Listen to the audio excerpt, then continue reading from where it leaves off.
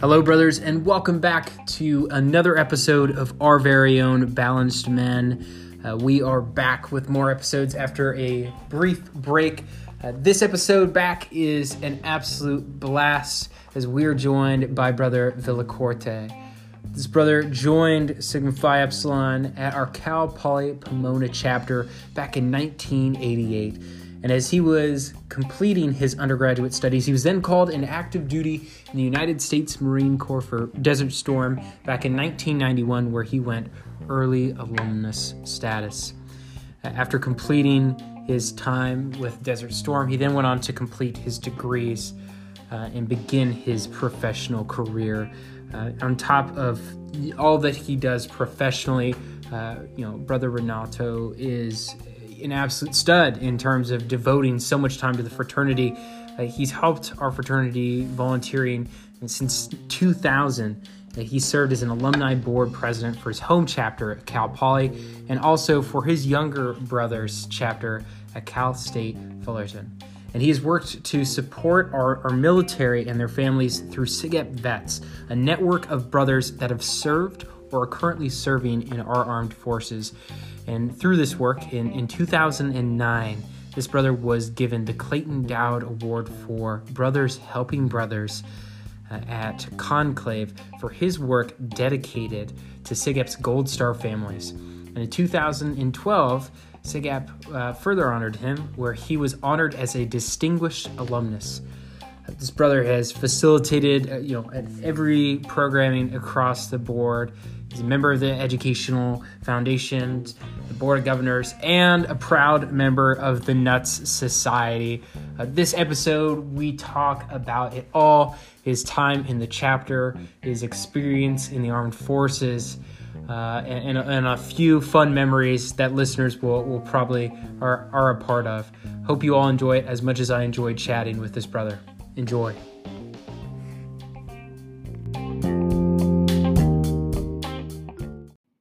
Well, we are back at it, back in action with our very own Balanced Men, coming to us live from the RV life. Living the RD lifestyle a little bit. Thanks for taking the time to hop on the podcast, brother. Well, it's my honor, and I kind of told you before, I was really surprised and pleasantly surprised to be asked. Your past guests have been some of my most admired friends, and I thought it was a mistake if you got my email instead of some of the other people, but happy to be here. So there's so many places to go here, and before we even get into the SIGEP journey, the question I have to ask, because this was the first time I've been introduced to you, like online or at all, it's the picture from Conclave, and I forget which one. You have on a wig, right? And you're running some race. Brother McLaughlin is there. It's neck and neck, right? Brother Barton is way back in the back finishing up. I've got to know the backstory on this because it's too interesting not to ask. Well, in the spirit of many of your other podcasts, our alumni life in SIGEP has been amazing. We have come across some amazing friends that we never went to school with, never worked with, had never been acquainted outside of SIGEP, but we became immediate brothers.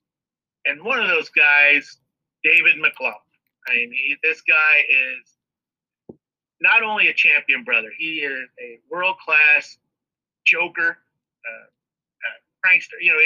I talked about laughing about I'm going to be teased after this broadcast goes out. He will be first in line.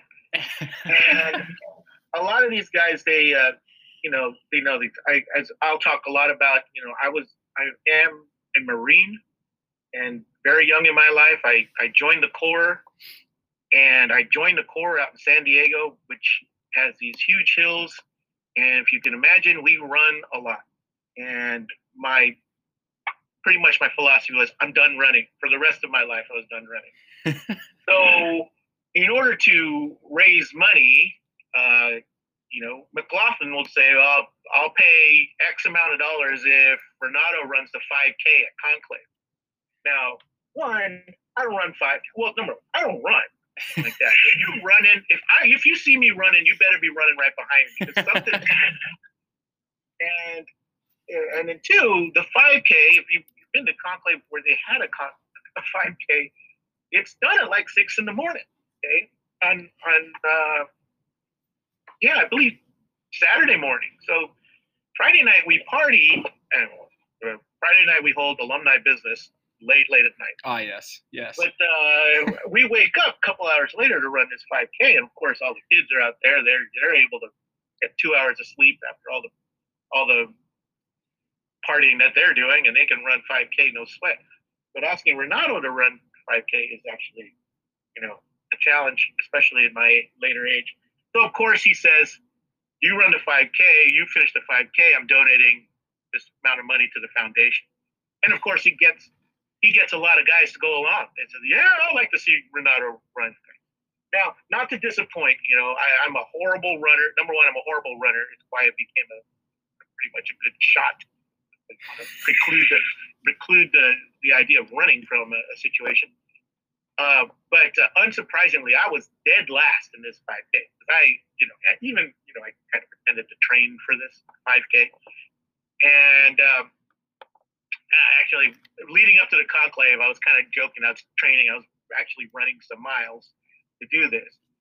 And who butts his nose in? Of course, it's Gary Keefe. And he says, "I'm donating X amount if he does it in a purple and red wig." And I know he said it tongue in cheek, and I know he said, "Yeah, whatever." I go, but 5:30 in the morning, guess who shows up in a purple and red wig? And I show up, and I'm doing it, and this was in Nashville. It was at the Gaylord. Okay. And I'm running the course. And, one of my fellow Marines, Stephen Mayer, another brother Marine, he's running with a flag. Of course, he's like 20-something years old, so he can run the thick and tough and everything. And he's running with, he's gone. He's done, get that stuff done. I'm tail end Charlie, so I'm the last guy to finish the thing. Another interesting side note is that McLaughlin was following me. Okay, so of course he's a fine athlete and he can follow me. And what I demonstrated that he was following me, and he sees me doing my run, which is a trot, and he's walking. He's walking as fast as I'm running, basically, which tells you.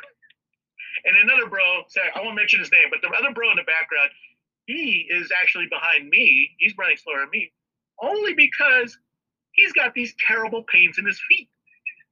And so I'm beating the disabled guy. That's the only person I'm beating, is the guy with the handicap placard on his car. And they're making a big joke about it. So he challenged me to run, and then McLaughlin says he'll double it if I actually beat him. Now, there's no danger of this, so his money is pretty safe. And I'm just jogging along, and then I realize he's behind me heckling. And he went Facebook Live on this and was actually. You went Facebook Live during it? Yeah, showing that he is walking while I'm running. And I'm actually legit my 40-something-year-old friend is what that was. But we come around to the home stretch, and there's probably like 50 yards. And, of course, I keep a little in reserve, and I book it. And I'm going to beat McLaughlin because he was dragging the entire time. And I don't run, like I said, if somebody's chasing me, I can probably outrun somebody with the proper motivation. And I actually beat him just by a hair. And that is the actual picture that Martin says should have been on the journal, which is a crime against the fraternity right there. It should have been on the journal, where you see me running straight out in a purple and red wig with McLaughlin chasing me. And we ended up raising several $1,000s off of that. Some of it Gary's, of course, but because I happen to just say, you know what, I'm going to do it. Let's do it. Oh my God! So by a involved no alcohol. By a mere 5K, raising a few $1,000s. So you beat McLaughlin then? I did. He has to live with that for the rest of all time.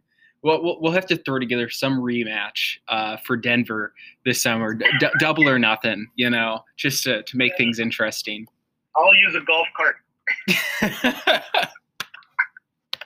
Oh, I love that. That is priceless. And yes, for anybody that listening that hasn't seen the photo, you've got to see it. It is a true iconic moment in SIGEP history and the history of the fraternity.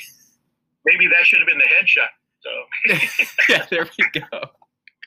Oh my gosh! So there's so much that leads up to that, and I love that story. But I mean, even going back to your days there in the 80s at Cal Poly, I'm curious. As with several of our lifelong volunteers, like what is it that first led you through the red doors, if you will? What led you to SIGEP? Well, I make a semi-serious joke that much of what I've become as a young adult was because I was chasing a girl. So the story about why'd you join the Marine Corps? My response is, she was 5'4", brown eyes, and she filled my heart. And I said, I'm leaving, and I just joined the Corps right after that. I joined the Corps, and just several days later, I was off to boot camp. Unlike most people in my who take a path, they know they're going to join, and they prepare for it. I walked in the boot camp not knowing what the hell was going to go, and much kind of same with SIGEP.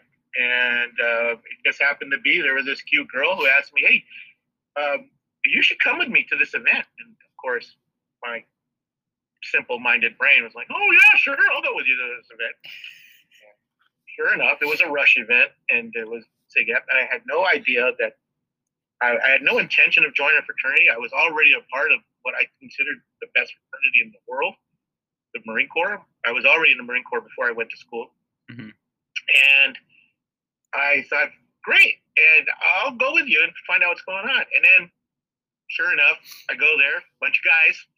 There were several women around, but a bunch of guys. I'm like, okay. It actually felt kind of familiar, because if you're familiar with the military life, there's just a bunch of guys. And when there's girls around, and I don't want to offend anybody, but in a military dense area, there's fewer women around, and there's even fewer beautiful women around. Not to offend anybody, but it's just get all types around the military. But I go to this event, and the women that are there are beautiful. And you already know that they have aspirations. They're already in college. And they're not stupid. The women I met, they're sweet, and they're smart and communicative. And the guys were really friendly. And I had no idea what a Greek fraternity would be. And no intention of it. Goes, okay, I'll buy a ticket. Whatever you want to do. And honestly, this was back in the pledging days. We still had the no hazing policy, but that was not as well defined as it is nowadays. But my attitude and the attitude of some of my brothers is, well, what can you do to me that the Marine Corps hasn't done to me already? And then, I could kind of laugh at that. What happened was that my brothers, who obviously were either my age or just a year older than me, had a great deal of respect for me and my pledge brother. So it's like we were teased. We were, I call it manly insulted. Nothing that you should take seriously as an insult and like that. But nobody was, really disrespected as a person. Like that, and it was kind of. It resonated with me, and I developed some great friends. Now, I know some of the guys, I listened to some of your podcasts. I mean, for some guys, and maybe I can call it Jay Hearn, because my undergraduate career was not spectacular at all. I mean, it was not remarkable. It was fine. I have some great friends from that era, but probably like Jay, my best friends right now are SIGEPs that I never went to school with, and I developed these friendships in my alumni life. and I, I I can't imagine a greater treasure than some of their friendships. Um, so I look back at Cal Poly. It's just one of the stages I was in. Yeah. Some of the friends that I'm still friends with now, I do enjoy them as friends. We are we're distance apart as far as miles, but we still keep each other, keep in touch through Facebook. Facebook has been revolutionary for us when we were starting to reunite with each other. Yeah. That's such a good point, and definitely a theme that I've seen across like guests, where the connections and friendships that they've been able to forge through the brotherhood after their undergrad are immensely more powerful and stronger than from their undergrad. Um, I'm trying to keep it straight here. So it sounds like then, like before you joined SIGEP, you were already in the Marines, correct? So I was in a program. Okay. They still have it pretty much, but as soon as I graduated from high school, I go to boot camp, and I became a Marine at 17 in the summer before my freshman year of college. And what happens is that you're a reservist and you go to school as your full-time job, and your obligation to the military is 1 weekend a month and 2 weeks out of the summer. Okay. And it doesn't interfere with your schooling. So I would train full-time active duty in the summers, but during the academic year, I was a reservist, only showing up for duty 1 weekend a month. Okay. Which is kind of a joke, because their weekend starts like on Friday at 6 o'clock to Sunday 10 p.m. It's like the only ones who consider a weekend pretty much from Friday, the earliest they can get you out of work, to the latest they can keep you on Sunday. Oh my God. Okay, so that makes sense, because then, like, I believe then it later on interrupted your undergrad, right? Or at least put it on pause for Desert Storm, correct? It did, and something amazing happened in the 90s. Obviously, there was a political turmoil in the Middle East, and so it is neighboring country, and something unprecedented happened. And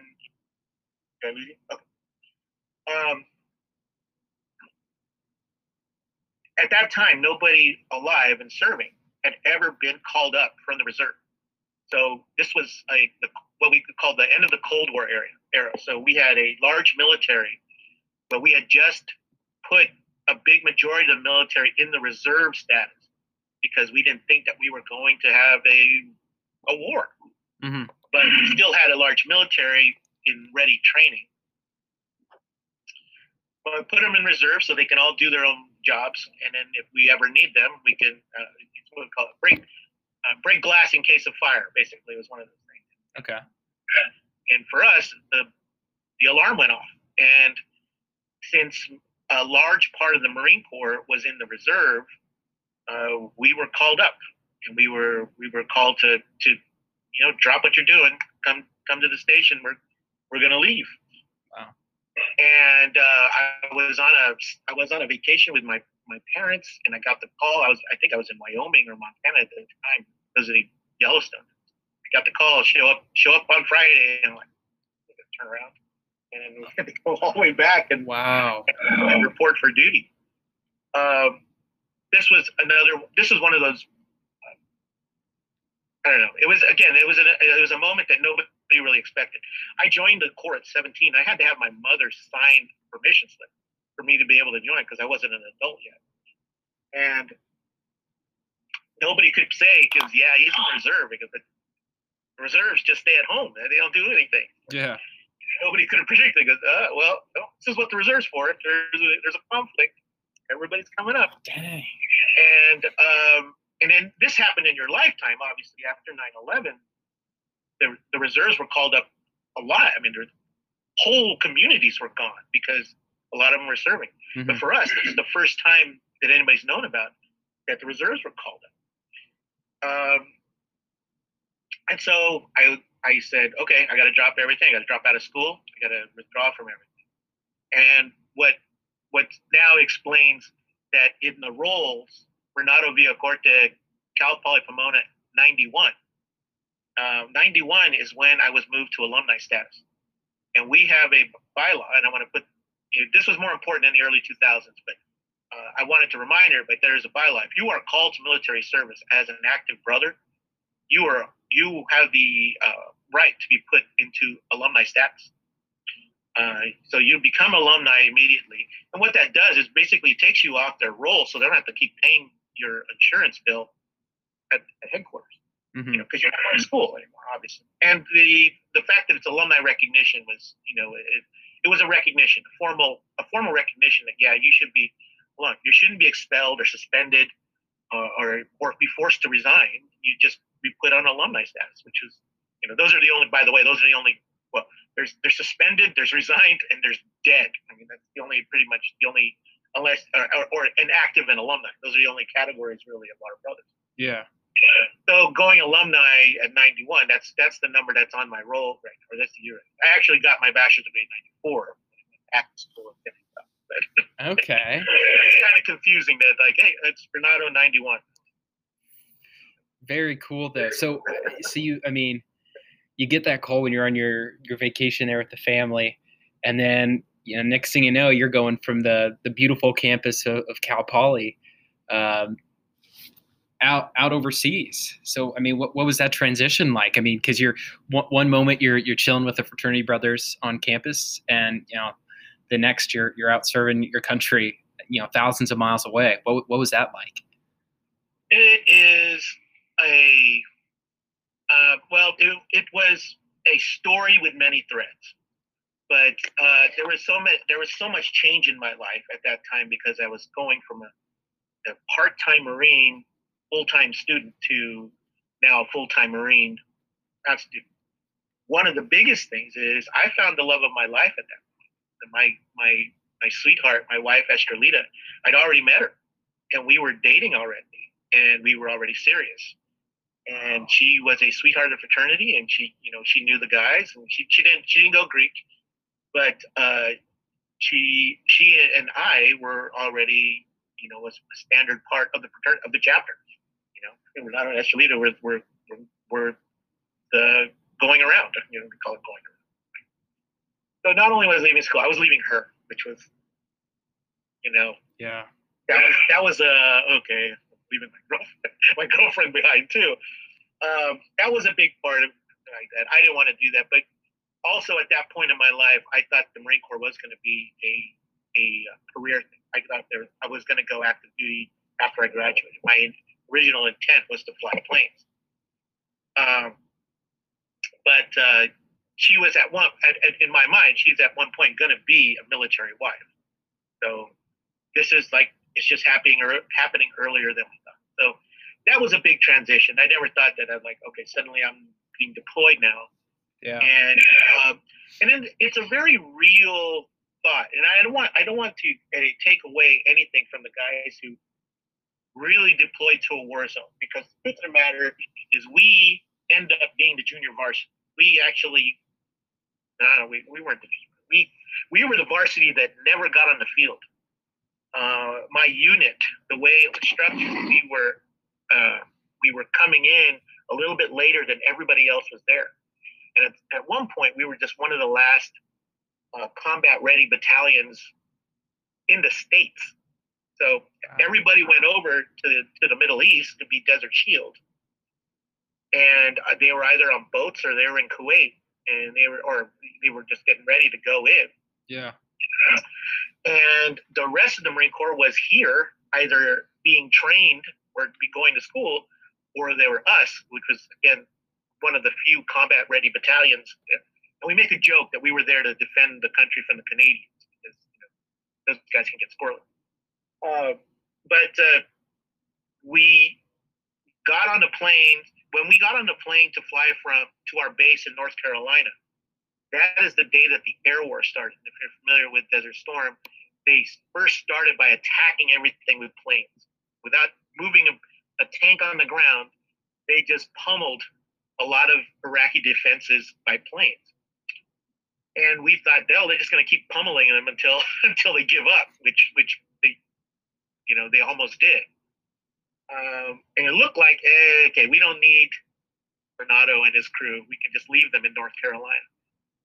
And so we were sitting in North Carolina, just waiting. I mean, basically, we were just waiting on the airstrip saying, give us a plane, we're going to go. Nothing happened. So it's just air war. Then somebody came up and says, oh, we're not going to just let you guys sit around. Mm-hmm. We're going to put you on a NATO exercise, which was a demonstration of strength, actually, because we were still in a somewhat Cold War with Russia. And the NATO exercise was in Norway. And it was February. The war started late in January, and we were in February. And said, well, let's just send these desert-trained Marines, from Los Angeles. We're in the desert. Mm-hmm. Let's send desert-trained Marines into the Arctic Circle in February. And in its ultimate wisdom, the Marine Corps sent us there. Okay. What could go wrong, right? Yeah. And ironically, while we're on the plane to Norway, the ground war started. So when they actually put us on the plane, that's when the actual tanks actually moved, and the rest of the Marine Corps and the Army actually moved into Iraq to liberate Iraq. And it was only a couple days long that they were actually going in there because everybody was surrendering already. Mm-hmm. So in a cool thing, we never had to go there and basically do nothing in the sand. We stayed in North Carolina, did nothing in North Carolina. But on the way there, and obviously we didn't know what was going to happen, but on the way there, it's a big thing. It's like, okay, well, we're going to war, and this is what we train for. This is what we do. We kind of joke about we only do this on weekends, but hey, it's a full-time job now, and we got to get with it. And then, after that, when the war was started and finished, and it was pretty much Iraq doesn't have a defense anymore, we were just sitting around, just waiting. Like, okay, when do we go home? Yeah, we're on active duty, and we're on standby to do anything that the Marine Corps needs us to do. But at that time, they said, okay, well, let's start shipping everybody home from Iraq. And then by the time it was just later in June. So it was just several months later. It says, okay, well, we'll send the Los Angeles guys home now, and we don't need them anymore, and we'll send them back. And then it was over, and that was my active duty. And as much duty time as much as I can for training and stuff. But I still had intention of being a Marine, which now it goes into other threads where it was like, okay, well, I've done active duty. It kind of sucked. I was away from my girlfriend. That kind of sucked. Yeah. I want to do this as a career because I had some real realizations. Maybe I can build my career and my life, stay at home. As much as I love the Marine Corps, and as much as I love the Marine Corps, there are definite parts of the Marine Corps life that really suck. And nowadays, when you look back on it, or actually now, when in my later life, it makes you appreciate the sacrifice of those guys who are still doing it. I chose to leave, and they chose to stay and to fulfill their duties and to continue the Marine Corps as it is. And I can talk later. Again, as part of my life, my CF life, is my duty is to support them. My duty is to support them and their families, because they made the sacrifice that they're out there. They've made the choice to take a career that would take them away from their families during holidays, right, during long periods of time, from 1 to 2 years sometimes. And it's our duty to support that and support their families wherever we can. Mm-hmm. And again, that's just another piece of the thread of what became my life after that. That's so cool. I've got to know then, because I think it's a fascinating comparison. It's experiencing both of those, right? The brotherhood within the fraternity. I mean, and then very much so with any armed forces, there is such a strong brotherhood there already that you kind of alluded to. So I'd be curious if you could expand on, What are some of the differences there between the brotherhood that you've experienced through the fraternity, but then also through your time in the Marine Corps? What stands out? Well, again, we could talk for days about my philosophies on this and my experiences with this. But one of the things about the Marine Corps and the brotherhood that develops in the Marine Corps is, in my experience and in the unit that I was in, we're in the suck together. And my squad mates and my platoon, and to a larger part, my company or my battery, 100 of us guys, most guys, there's one or two women. We are in the battle together. And I'm not talking about the battle as in a war battle, but we're in a battle of fighting boredom, keeping ourselves stimulated, finding things to do, things like that. And then when we're training and we're in the work together, we're digging holes together, we're cleaning things together, we are being Marines together, we're commiserating together. And the fact is, nobody can walk away. Nobody can just say I'm done and just walk away. There is rank, there is military law, there is a lot of obligation there for you guys, for us to stay together and to get things done. And in the true spirit of training, we are about mission, getting a mission done. And when we're working in small units, we know who is not contributing to the mission. And it's very easy to see Joe Schmo slacking. Yeah. Very easy to see the person who's giving 50%. Because in the mission, everybody's got to give what they need to give in order for us to accomplish that. And I learned a great deal in trying to be a small unit leader. I was first a corporal and then a sergeant, and I was actually leading groups of Marines to do these missions. And I learned a great deal there on how to work with my fellow Marines, one, but also how to recognize who's not giving it or who's not pitching it, and how to get them to pitch. So there was a brotherhood there, yes, because we're all Marines together and we all need to fight in this battle together, whether it's a physical battle or a mental battle, or say. And that was one kind of brotherhood, one kind of training. Now, don't get me wrong. When the bell rung and we were done for the day, these guys went into the wind. Some guys went to their girlfriends, some guys went to massage parlors, some guys went to the bar. These guys have a diverse set of something like that. And truly, I hung around with guys like me. And there's the guys with girlfriends back home, guys who are interested in doing their laundry and watching TV rather than spending their pay at the bar or the strip joint or whatever. And that was another kind of brotherhood, a deeper kind of brotherhood. That these were my not only friends, coworkers, they were friends, and they were off-duty friends. Yeah. And that became a really close brotherhood of sorts. Also in the Corps, we have values. And that is one thing that the Corps takes its pride in. And actually, pride is one of its values. You'll notice that the humility bone has been removed from my body in boot camp. We are very proud of what we are as Marines, and we expect each other to hold a standard. And in fact, it's not uncommon that Marines will correct other Marines, whether we're out in the world, whether they're on base or we're out in the world. Marines will correct other Marines to make sure that they're upholding the standard of being a Marine. And I don't want to say that doesn't happen in the Army, Navy, Marine Corps, like that, but it does happen to a higher extent in the Marine Corps. Mm-hmm. I'll give you something that you may have noticed. You ever go out in a town and you've seen this guy in a military uniform, a camouflage uniform? Yeah. An Army greens or Navy camouflage or something like that, or an Air Force kind of look like a tiger stripe kind of thing. Yeah. You've seen it out at a fast food place or getting their car washed or something like that. I will bet you've never seen a Marine do that. And if you're able to recognize the uniform, you've never seen a Marine in public in their camouflage uniform.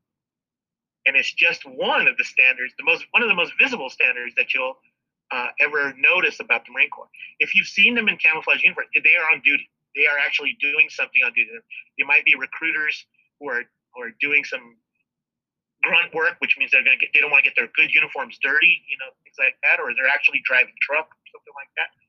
But one of the things is, if you are working on a base and you want to go out into town and get some fast food or pick up your dry cleaning, something like that, you better change into civilian clothes or wear a different uniform, because the camouflage uniform, which is the most comfortable, obviously it's like jeans and a t-shirt to us, it's not allowed. Wow. And if you ever did it, you would bring down the wrath of so many other Marines who even are below rank. I mean, there is no problem with a junior Marine addressing a higher rank Marine as, "Sir, why are you in cami? Why are you doing that?" And they actually, and the person, no matter what they rank, they don't have a response. It's like, you're right. I shouldn't be that. Wow. And you'll see that in the airport too. When you start traveling, there are no Marines in a camouflage uniform in the airport. Well, you will see an Army guy, you'll see an Air Force guy sometimes, or not so much Navy. Navy doesn't do that when they travel. But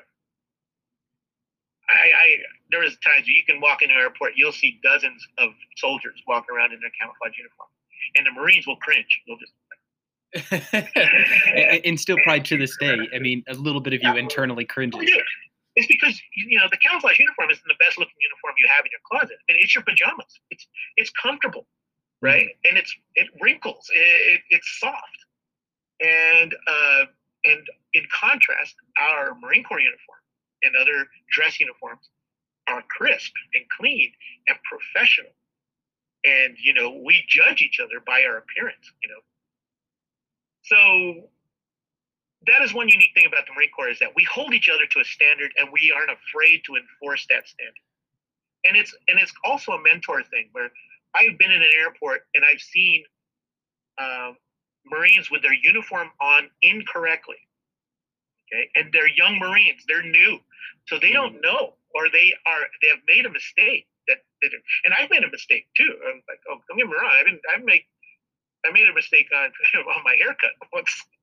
And I got written up for it. It was hilarious. I was like, "Oh, you mean I was supposed to get a haircut?" I was like, "You're in a uniform, aren't you?"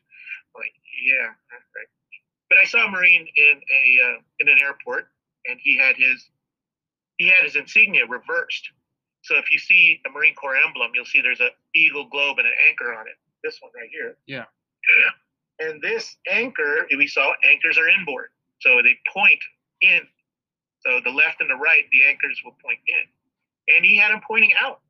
And it's, to another Marine, it's a glaring mistake. Yeah. No, you got to fix that. And we do that. We'll tell him, "Yeah, I got to fix you." And it's these things that we have the standard to. And this, I'm sorry, it's a long story, but it translates well in the fraternity. So let me just jump over and contrast what the fraternity like. Like, okay, we have a bunch of guys. We do things together. It's usually not work. It's usually playing together that we do stuff. We socialize and we do sports, and we may put on a party and organize things together. But what really is the center of a good SIGEP brotherhood, that all our values are aligned. And our cardinal principles are not only taught, they're being adhered to and practiced. And everybody's trying to express the ideals of their cardinal principles. And if you take a good study of the ritual and what the cardinal principles are, those are admirable things to pursue. And if you pursued those things, you would lead a really good undergraduate life. We feel that you would lead a good, balanced undergraduate life. And what's supposed to keep us together, and again, my experience at Cal Poly was unremarkable as far as what the brotherhood did, and what my experiences. I was taught well. I had a big brother. Oh, by the way, that girl that led me to my first recruiting event, it turns out she was dating one of the other SIGEPs. It's not like she was. And that brother turned out to be one of my better friends, and then my big brother in the fraternity. I was chasing your girlfriend to a Rush event. That's how I became a SIGEP. And we're good friends to this day. But the brotherhood on school, at campus, is not met with a bunch of challenges like, we're all going to war, or we are all now up against a common enemy or something like that. Whether it's the dean or whether it's Greek life officials or whether it's somebody accusing us of wrongdoing. There's not always that common enemy. Now, sometimes there is. Sometimes there's a situation where everybody will gel together to get a common goal. I mean, a lot of people will enjoy competition, as far as like in Greek intramurals or something like that. They can find that kind of mission together, and that brings a brotherhood closer. Or if you're a young chapter like yours and you're looking for the buck cup, people are solidifying to make that buck cup. That is a brotherhood kind of event. So the brotherhood's kind of different, and its challenges it faces in SIGEP is as a young brother in SIGEP, your brotherhood is formed by doing different missions that are, I would say not as serious and real world as the Marine Corps, but still significant, especially if you get those achievements, if you reach those milestones, and if you make your missions or you achieve your missions, like getting that buck cup, very first buck cup, that can be very rewarding and build a brotherhood. But I think the best brotherhood is going to be when you do have those shared principles, the cardinal principles for us. Everybody abides by, or everybody strives to abide by them. Yeah. Try to express them. And I'll mention again, when each other holds each other accountable and enforces a standard, that is when a real brotherhood and dare I say a professionalism develops. Being a professional Marine is one thing, and to break it down, professional means you've professed something, and if you are a professional SIGEP, you are professing to be virtue, diligence, and brotherly love, and you would expect that other professionals would adhere to the same code or to the same standard. Right. That's what makes that's what makes a brotherhood different. That's what makes it stand out, and that's what makes it stellar, and what makes it, an enhancement to your life is when you can be with this group of college kids who adhere and embrace a creed, where they're going to pursue virtue, diligence, brotherly love, and then hold each other accountable to pursue that creed. And that becomes a really strong brotherhood, and that's where they are similar as far as where our brotherhood can develop and be strong. But when they're different, where really it's really about the mission, what they are operating, what they do, their goals, and I'll point this out here as a learning, a teaching moment. What's the difference between SIGEP and a gang? What's the difference between our fraternity and a gang? It's the mission. The gang is about crime. The gang is about hurting people or earning money or getting something through breaking laws. But the fraternity is supposed to be, their mission is not crime. It's a lofty goal. It's a more lofty pursuit. It's academics, or it's competition on campus, or it's improving the lives of others. That's also a worthy goal. So anyway, I talk a lot. Dang, though. I know that's such a great description there too, because you're right. In a lot of ways, like you said, there are those similarities, but that main difference there behind the mission, that's really interesting. I appreciate that, and so it seems it's very evident, right? Like you can sense your passion, whether it's retelling the stories from your time, right? And even talking about it now, like you can literally see it through the Zoom, like the passion, like there. I mean, even as you're repping the Marine Corps shirt. So I'm curious as well, like if you had to pick like one of the biggest ways in which the Marine Corps has shaped you into the person that you are today, or has changed your life, what is it that you would put it down on? Because it's very clear that even some of those small things, whether it's the professionalism, right, of making sure that uniform is done, like making sure the small things are right, like it's clear that a lot of that has really resonated with you and stayed with you. So I'm curious, like what would you say is like the biggest way that it's changed your life to this day? Well, I'm not sure how it is. I'm not sure how to respond to that as far as changing my life. It became my life. Um, I give a talk on all communities of practice, Mm-hmm. and it's basically when you're trying to become something, if you're in school or you're in athletics or something like that, who do you surround yourself with? If you want to become the best athlete, are you best served by going into a community rec league and playing every Wednesday or every Saturday? Or would you be better served going to camps or trying to get into more competitive leagues more with stronger athletes and more competitive competitors? I mean, stronger competitors. Do you learn more by getting beat all the time? By showing where your flaws are in your game and learning to try to overcome them, things like that. You practice. You have to go to practice. You have to practice, and you have to go to games, which is actually applying your practice skills. And the Marine Corps and Sigma Phi Epsilon are both communities of practice. And the things that I wanted to do, the skills that I wanted to use, the abilities that I wanted to demonstrate were all needed and rewarded and recognized in those communities. I went where I was getting recognition and feedback on the things I like to do. So if I'm a softball or a baseball player, I'm going to go to a camp where a coach is going to tell me, you're doing it wrong. Do it like this. And then I got better. Or you go to camp and then you start playing against other teams. And I'm seeing this A team right here.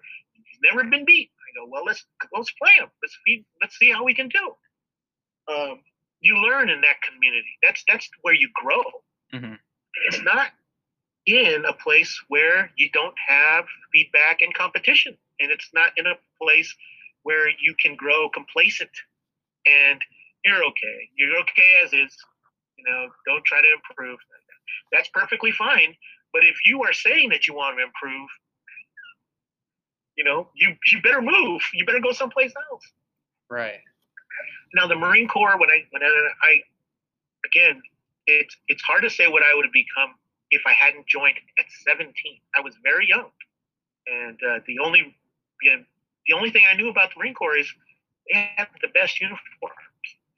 I'll say that from this day to the next day, because the Marine Corps has the best uniforms in the world as far as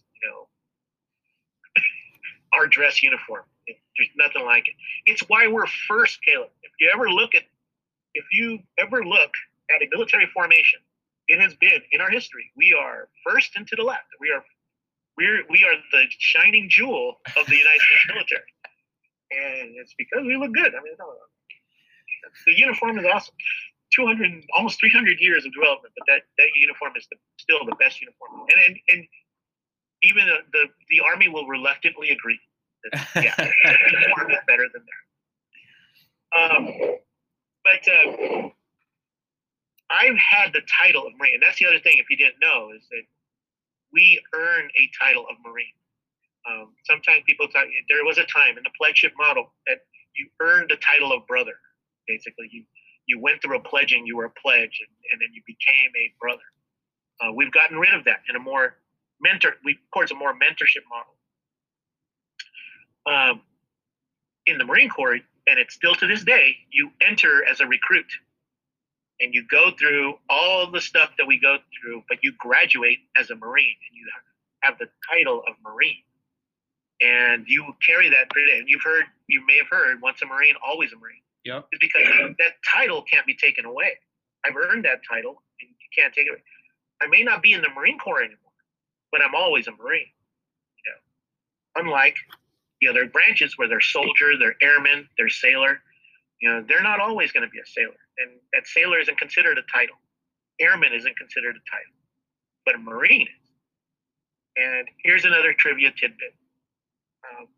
I would dare you to walk up to a 4-star general and call him soldier. Or call him sailor to a 4-star officer, the highest rank you can get. But you can, without fear, walk up to a 4-star general in the Marine Corps and call him Marine. Because They take pride in that title. Really? That'll be the same pride as general. I mean, they would have to say, okay, I'm also a general, but you can call me Marine. Now, don't call him Jarhead. You don't call him Grunt. But we don't take offense to be calling Marine, as opposed to, there's a lot of people, soldier, sailor, like that. It sounds patronizing. It sounds like you're talking down, actually, when you call it, hey, sailor, do this, or something like that. But if you called a Marine, especially now, if you recognize a Marine veteran, you call them, good morning, Marine, or have a good day, Marine. Oh, man, you want to see chest swell? And you're like, oh. And I'll give you a tip. If you ever meet a Marine woman, call her Marine, and you are 10 steps ahead in front of all the other men that are around her. If you address her with the title that she has earned, that's good to know. You have gained a lot of clout, and imagine if she's beautiful and you actually are trying to meet her and she's a Marine, call her Marine and see what happens. There we go. Good to know. I add that into the bag of tips and tricks. And so with that too, like, I know that, like you said, I mean, it's become your life, as you said. And what's been really cool is, how you've been able to merge that passion that you have, not only for the fraternity, but also, for the Marines, right, and military. And I think the coolest is, some of the work that you've done with SIGEP's Gold Star families, even being recognized for the Clayton Dowd for it at Conclave, which is phenomenal. So if you would, in case any of our brothers that are listening, could you please, give the rundown of, what does that involvement look like for you, supporting those SIGEP Gold Star families? So what all does that entail? Well, as you can tell, I embrace my military heritage quite a bit. I'm a first-generation American. My parents came from the Philippines, and they actually intended to Americanize me as much as possible. And it turns out that I embraced Marine Corps. I embraced the military. Another little trivia fact is I graduated high school the same summer, actually the same week, that Top Gun showed up in the theater. And that's what I wanted to do. I wanted to be Tom Cruise and fly jets. I wanted to fly F-14s at the time. I wanted to be an Air Force pilot. I wanted to fly for the Air Force as a fighter. I want to be a fighter pilot. We didn't have internet back then, so we didn't know all there was to know about a career. All our information came from a career. Anyway, I grew up wanting to be a military. I admired the heroism of it, and that's another thing I talked about as far as the parallel with SIGEP. You remember, SIGEP needs heroes. That's what we need to identify and locate. That's why some of the people I've ended up here broadcast, I don't feel like I'm on the same level as them, because they are heroes to me. I admire them for what they do. So I admire the people who continued to go down the military road that I chose not to go down. So the people who went full time, the people who wanted to be a soldier, sailor, airman, and Marine 24 hours a day. And I recognize, like I said before, I recognize the sacrifices. I recognize the hardships of their life. And I feel it's my duty to help them and to, support them in their service. Since I can't be one of them, or since I chose not to be one of them. My ability is to help who they left behind at home, and that's the family. Now, another point of trivia, the families of people who are actively serving, those are Blue Star families. There's a Blue Star that we call them. It comes from a tradition in the World Wars, where if your son was serving, and I'm being gender specific here, but when your son was serving, the mother would put a flag out with a blue star on it. And if they had multiple kids serving, there would be multiple stars on there. There would be blue. Wow. That was a symbol to the community that they had people in service, and at the time, again, recognizing that they were in the war. All right. Now, Gold Star. When that person actually loses their life in service to the country, that star becomes gold. And to in this community, the people who recognize those things, that is the gold star that we're talking about. Okay. While it was traditionally called the Gold Star Mothers, it's the mother because they're the ones who hung out the flags, and being a little dated, but they made the little flags and they turned it into gold stars when they lost their service member. And that is the Gold Star family. And it's unfortunate, but I grew up as an alum starting in basically in 2000. My first conclave was 2001. And as you know, we went to war just a couple months after my conclave in Washington, D.C. A couple months, a month. The conclave ended in August, and 9/11 happened just not even a month later. Yeah. And so, like I said before, most go through, but you graduate as a Marine, and you have the title of Marine, and you carry that every day. And you may have heard, once a Marine, always a Marine. Yep. It's because that title can't be taken away. I've earned that title. You can't take it away. I may not be in the Marine Corps anymore, but I'm always a Marine. You know, unlike the other branches where they're soldier, they're airman, they're sailor. You know, they're not always going to be a sailor, and that sailor isn't considered a title. Airman isn't considered a title, but a Marine is. And here's another trivia tidbit. I would dare you to walk up to a 4-star general and call him soldier, or call him sailor to a 4-star officer, the highest rank you can get. But you can, without fear, walk up to a 4-star general in the Marine Corps and call him Marine, because they take pride in that title. Really? That'll be the same pride as general. I mean, they would have to say, okay, I'm also a general, but you can call me Marine. Now, don't call him Jarhead. You don't call him.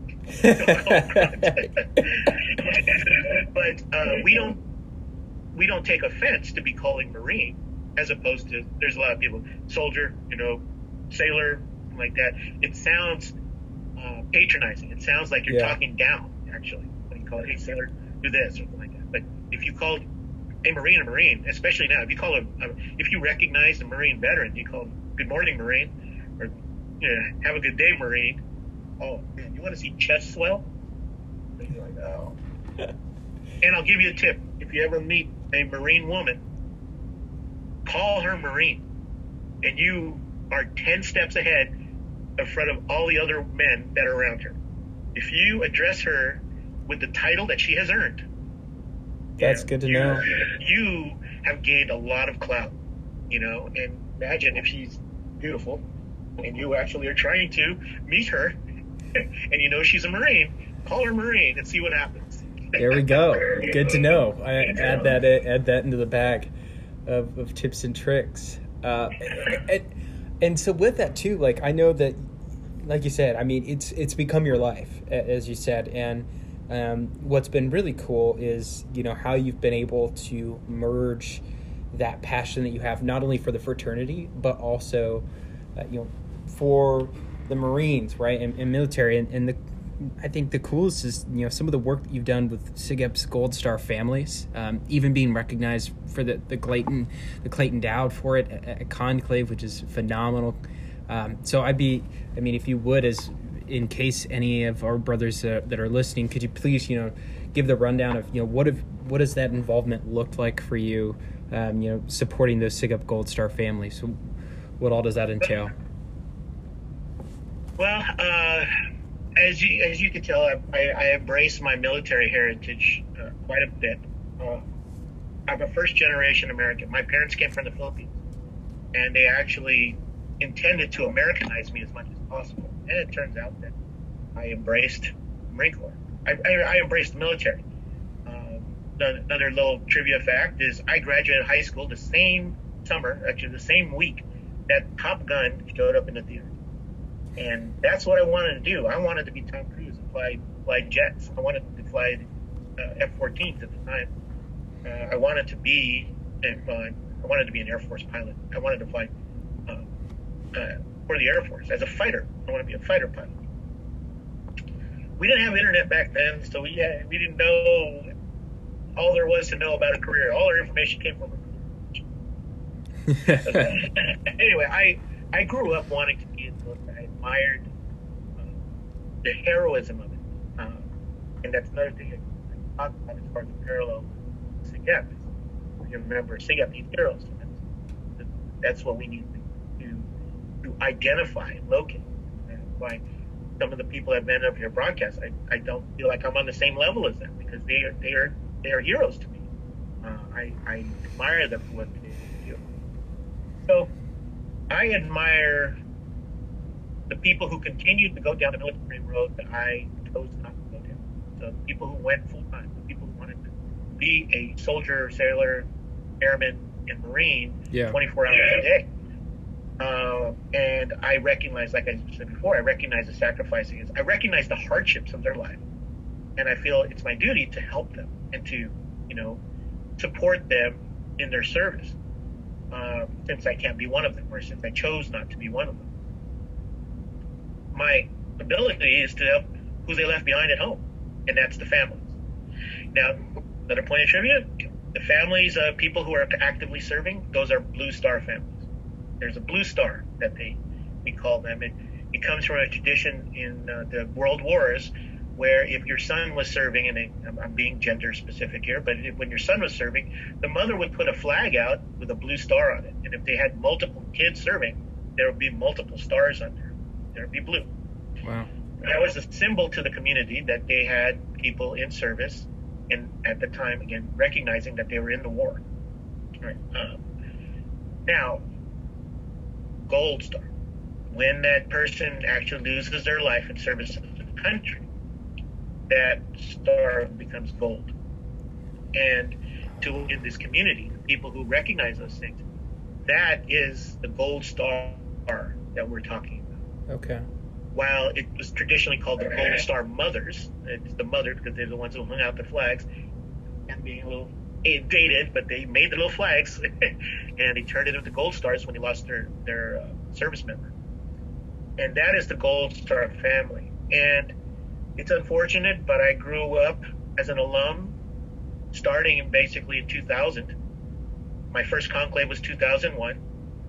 And as you know, we went to war just a couple months after my conclave in Washington, D.C. A couple months, a month. The conclave ended in August, and 9/11 happened just not even a month later. Yeah. And so, like I said before, most of our military might, or most of our might is in reserve, and they're in the communities. And believe it or not, a lot of them were in school, just like I was. And so, a lot of these guys left school or left their families, and they went into a lot of our brothers, a lot of SIGEP.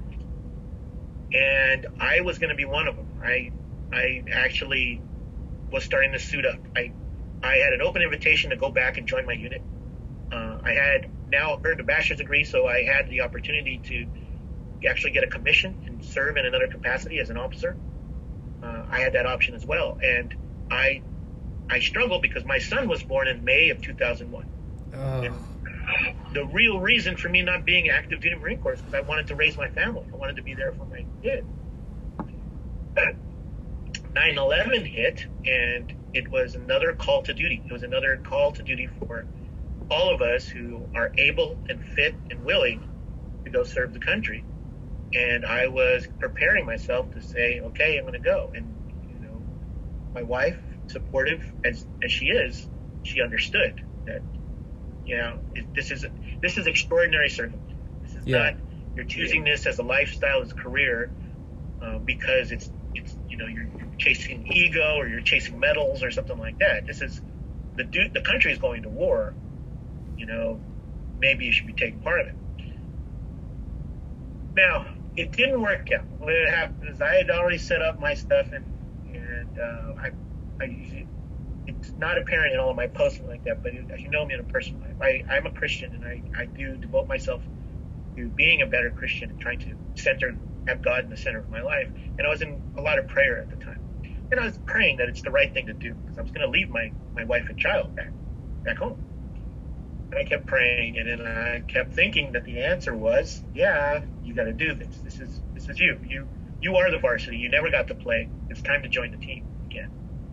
And apparently that wasn't what God willed for me, because the day before I was supposed to go meet my what at the time would be a recruiter, I was hit on my motorcycle. I was hit in the street with my motorcycle, knocked to the pavement.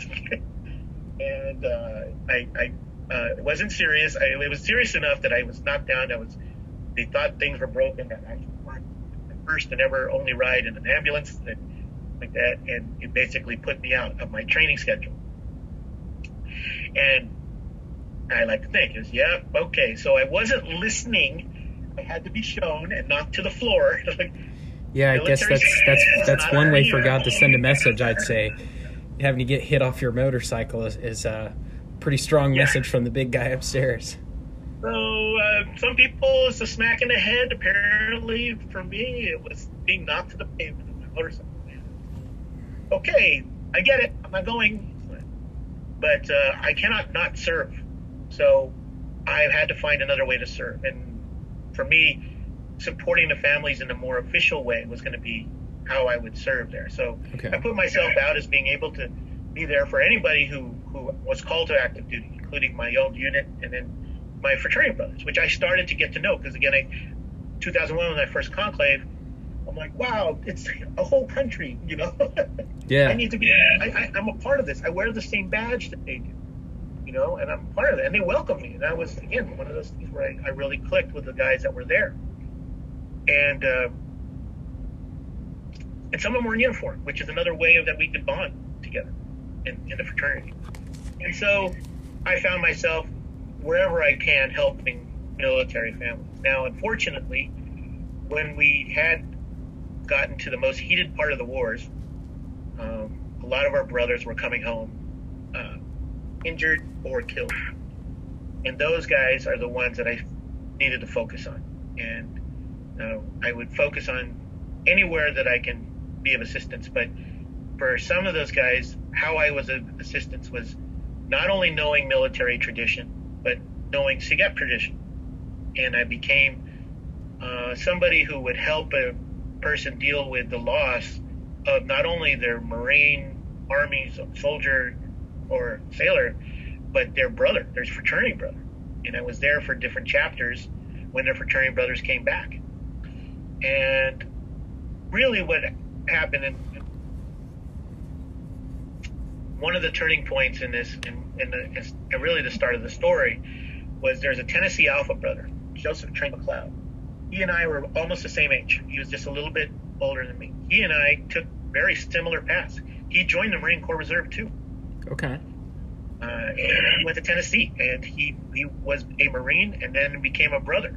And he was Tennessee was a very tight-knit pledge model chapter, and they became very tight at Tennessee. Train was a force in the chapter, and he was a Marine, so of course he had presence. I never met him. I wish I had, but one of the pivotal times in my life, one of the pivotal SIGEPs in my life, in my career, was when Train McLeod passed away.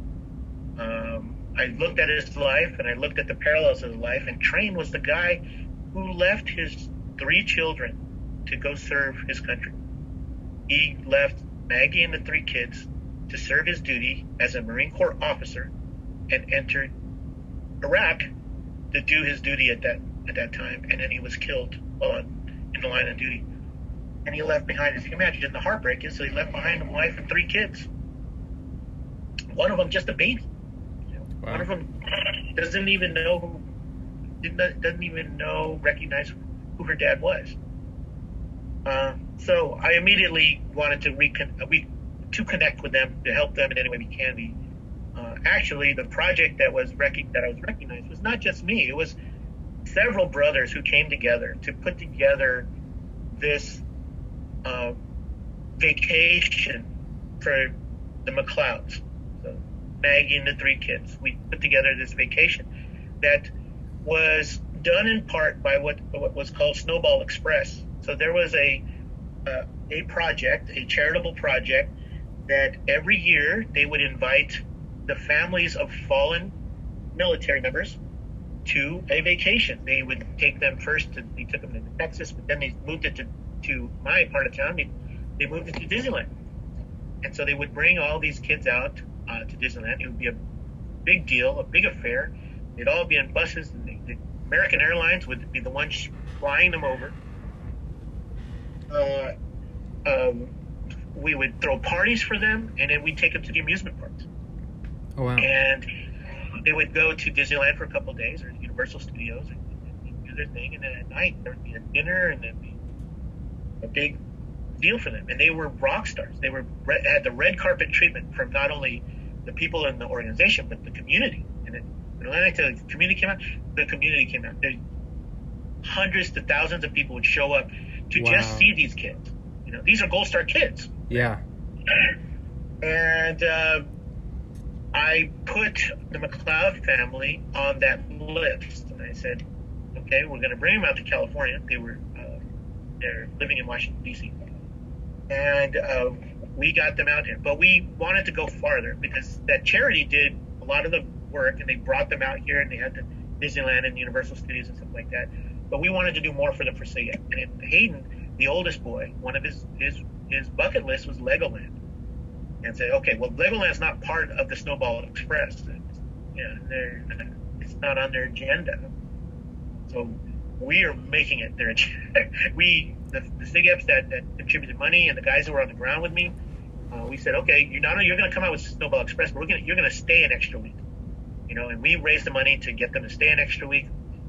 Then we drove them to Legoland to add more days to their amusement park experience, and we drove back to Disneyland, and we did more days at Disneyland, and we really just added a lot of joy to their life. And again,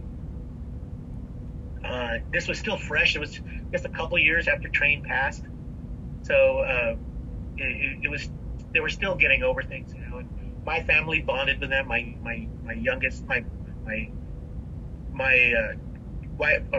son and my daughter. My son is close to age into Hayden, his son, and the daughter is closer to age to the girls. And it was just a really good time for us to become a family. And it was a SIGEP military. It was the SIGEP vets. That's what we call the SIGEP vets, the network of military brothers that contributed to that, as well as many other brothers who aren't veterans. All these people who said, "Yeah, I want to do this," and including guys like McLaughlin and Keith. So outside of like the McLeods, if you had to put like a number on it, how many Gold Star like SIGEP families, has the Brotherhood like helped support? Like, do you know what that number would be? Well, that's a really good question. I'd have to go down the list of people I have helped directly support, because we sometimes we've interacted with the families. It's usually after the fact, and we find out about them, and we find out that they were SIGEP, and then we start to insert themselves. Mm-hmm. There are a few families that we've actually known, and we were supporting them, and then they lost. And I have great stories, but there's probably 7 or 8 families that we've helped intimately, whereas there's more where the local brothers did something for them, or they showed up at the funeral, or they showed up to help and do what they can for the families at some point. Yeah. But as far as one of our projects at Sponford, which is the Fallen Brothers Scholarship Program, currently we have 2 Gold Star kids that we've helped pay their college tuition. Wow. With a third who's specifically named. The third child in the McLeod family obviously is going to be the third. The first 2 are the 2 McLeod kids that are going to the University of North Carolina, and the other one is at Tennessee Alpha, at the University of Tennessee. She went back to her dad's school. Wow. We are directly support where we're giving them scholarship money for that, and there's another 2 girls that will be getting scholarship money, and another boy that's going to be getting scholarship money. So there's 5 in the pipeline. there's two getting it, and 3 more in the pipeline that will be supported monetarily from the scholarship fund. And then if there is another one that would come up, then there is another child out there, but her connection to the fraternity is, again, it's dependent on the mother. So we don't have a strong connection with her, but if she ever asked, we would certainly try to support her as much as we can to get some college tuition paid for, get scholarship money for her. So it sounds like you've been really doing this and for years, right? Supporting these SIGEP families, and it sounds like the McLeod was a pretty influential one. But through these years of helping, and serving some of these families back home, like, is there something that stands out as like a really impactful memory from your time working with these families? Well,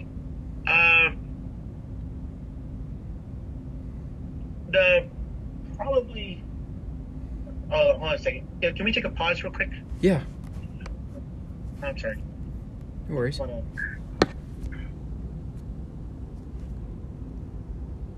Believe it or not, a lot of them were in school, just like I was. And so a lot of these guys left school or left their families, and they went into a lot of our brothers, a lot of SIGEP. And I was going to be one of them. I actually was starting to suit up. I had an open invitation to go back and join my unit. I had now earned a bachelor's degree, so I had the opportunity to actually get a commission and serve in another capacity as an officer. I had that option as well. And I struggled because my son was born in May of 2001. And the real reason for me not being active duty Marine Corps is because I wanted to raise my family. I wanted to be there for my kid. 9/11 hit, and it was another call to duty. It was another call to duty for all of us who are able and fit and willing to go serve the country. And I was preparing myself to say, okay, I'm going to go. And my wife, supportive as she is, she understood that this is extraordinary circumstance. This is not, you're choosing this as a lifestyle, as a career, because it's you're chasing ego or you're chasing medals or something like that. This is the country is going to war. Maybe you should be taking part of it.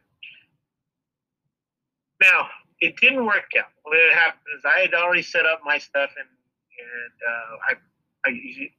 it's not apparent in all of my posting like that, but as you know me in a personal life, I'm a Christian, and I do devote myself to being a better Christian, trying to have God in the center of my life. And I was in a lot of prayer at the time. And I was praying that it's the right thing to do, because I was going to leave my wife and child back home.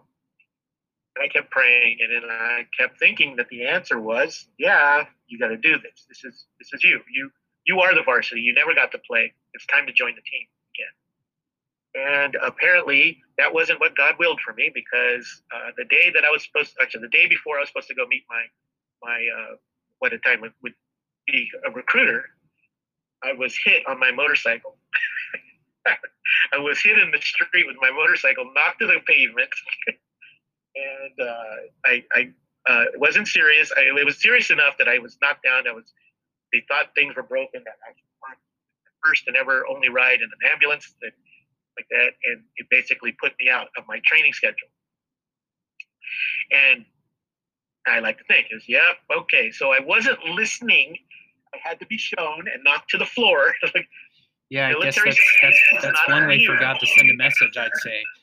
Having to get hit off your motorcycle is a pretty strong message from the big guy upstairs. So some people, it's a smack in the head. Apparently, for me, it was being knocked to the pavement of my motorcycle. Okay, I get it. I'm not going. But I cannot not serve. So I've had to find another way to serve. And for me, supporting the families in a more official way was going to be how I would serve there. So I put myself out as being able to be there for anybody who was called to active duty, including my old unit and then my fraternity brothers, which I started to get to know. Because again, 2001 was my first conclave. I'm like, wow, it's a whole country, Yeah. I need to be. I'm a part of this. I wear the same badge that they do, and I'm part of it. And they welcome me. And that was again one of those things where I really clicked with the guys that were there, and some of them were in uniform, which is another way that we could bond together in the fraternity. And so I found myself wherever I can helping military families. Now, unfortunately, when we had gotten to the most heated part of the wars, a lot of our brothers were coming home injured or killed. And those guys are the ones that I needed to focus on. And I would focus on anywhere that I can be of assistance. But for some of those guys, how I was of assistance was not only knowing military tradition, but knowing SIGEP tradition.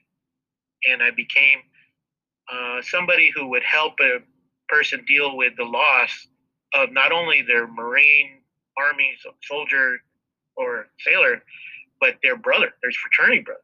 And I was there for different chapters when their fraternity brothers came back. And really what happened, and one of the turning points in this, and really the start of the story, was there's a Tennessee Alpha brother, Joseph Train McLeod. He and I were almost the same age. He was just a little bit older than me. He and I took very similar paths. He joined the Marine Corps Reserve too. Okay. He went to Tennessee, and he was a Marine, and then became a brother. And he was Tennessee was a very tight knit wedge model chapter, and they became very tight at Tennessee. Train was a force in the chapter, and he was a Marine, so of course he had presence. I never met him. I wish I had, but one of the pivotal times in my life, one of the pivotal SIGEPs in my life and my career was when Train McLeod passed away.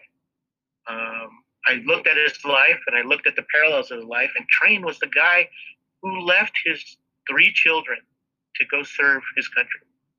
He left Maggie and the 3 kids to serve his duty as a Marine Corps officer and entered Iraq to do his duty at that time, and then he was killed in the line of duty. And he left behind, as you can imagine, the heartbreak is, so he left behind a wife and 3 kids. One of them just a baby. One of them doesn't even recognize who her dad was. So I immediately wanted to connect with them, to help them in any way we can. Actually, the project that I was recognized was not just me. It was several brothers who came together to put together this vacation for the McLeods, so Maggie and the 3 kids. We put together this vacation that was done in part by what was called Snowball Express. So there was a project, a charitable project, that every year they would invite the families of fallen military members to a vacation. They would take them they took them to Texas, but then they moved it to my part of town. They moved it to Disneyland. And so they would bring all these kids out to Disneyland. It would be a big deal, a big affair. They'd all be on buses, and the American Airlines would be the ones flying them over. We would throw parties for them, and then we'd take them to the amusement parks. Oh, wow. And they would go to Disneyland for a couple of days, or Universal Studios, and do their thing. And then at night, there would be a dinner, and there'd be a big deal for them. And they were rock stars. They had the red carpet treatment from not only the people in the organization, but the community. And when the community came out, the community came out. Hundreds to thousands of people would show up to just see these kids. These are Gold Star kids. Yeah. And I put the McLeod family on that list, and I said, okay, we're going to bring them out to California. They're living in Washington, D.C.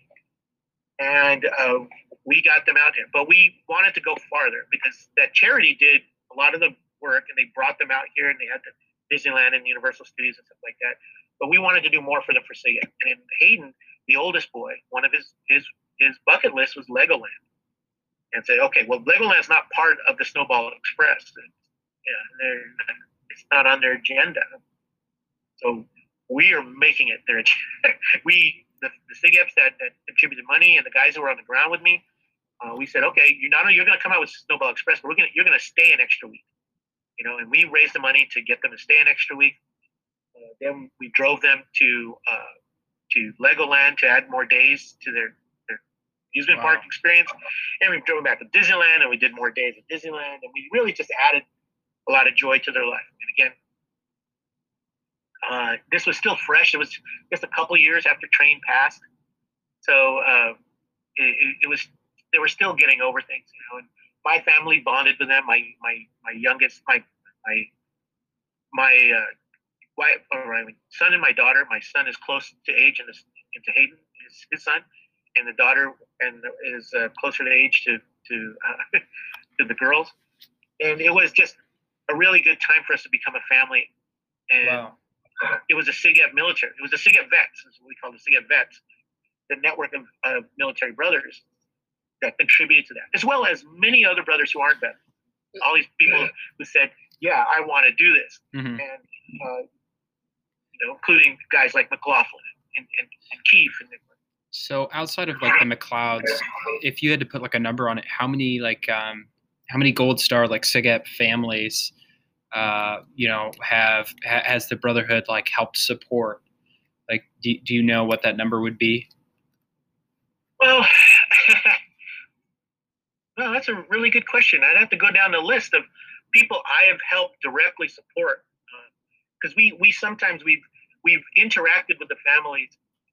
It's usually after the fact, and we find out about them, and we find out that they were SIGEP, and then we start to insert themselves. Mm-hmm. There are a few families that we've actually known, and we were supporting them, and then they lost.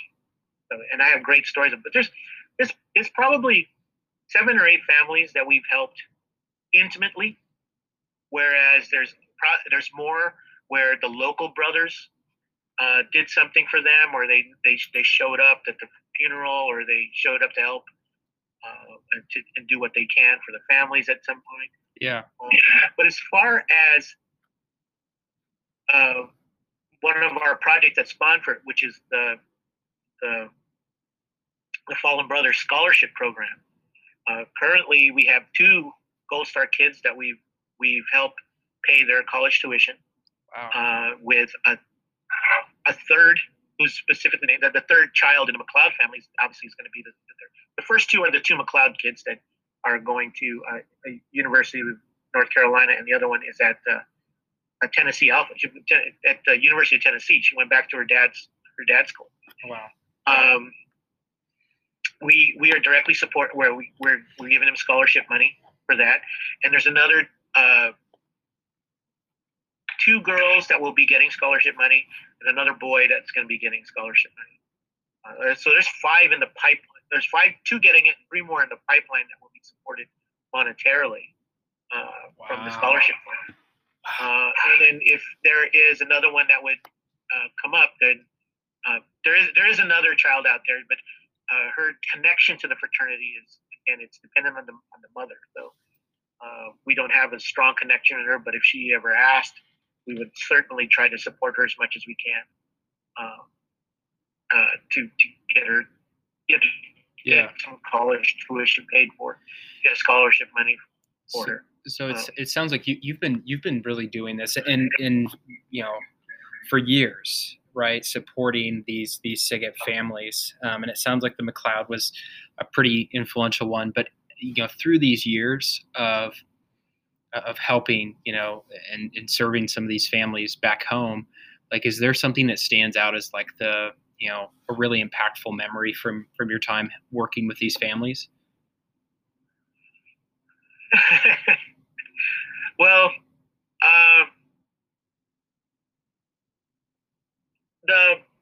hold on a second. Can we take a pause real quick? Yeah. A couple memories that are on the line of this. In 2003, in the conclave of 2003, that was the first conclave where we had brothers we knew passed. There was the war in Afghanistan, but the invasion of Iraq is really where a great deal of our brothers were lost. And we we just realized the magnitude of our participation in this. Okay, we started to realize, well, there's a lot of brothers who joined and are serving, and then now we're recognizing a lot of them are gone. And there's actually too many to list, but there's a couple guys from Georgia, there's a couple guys from Florida, and actually one from California. But in my mind, one of the memories was Chris Bittman at one of our functions was basically saying that we have brothers, and Chris broke because he knew, and he has a big heart like the rest of us. We were talking about we have lost brothers in the last couple of months to this war, and that was the thing. He did it in a speech, and he kind of said it, but it didn't really hit for everybody. There was no visual impact for that. It was just a kind of somber, quiet few seconds. Now that led to one of my inspirations. Like, we need to recognize these guys.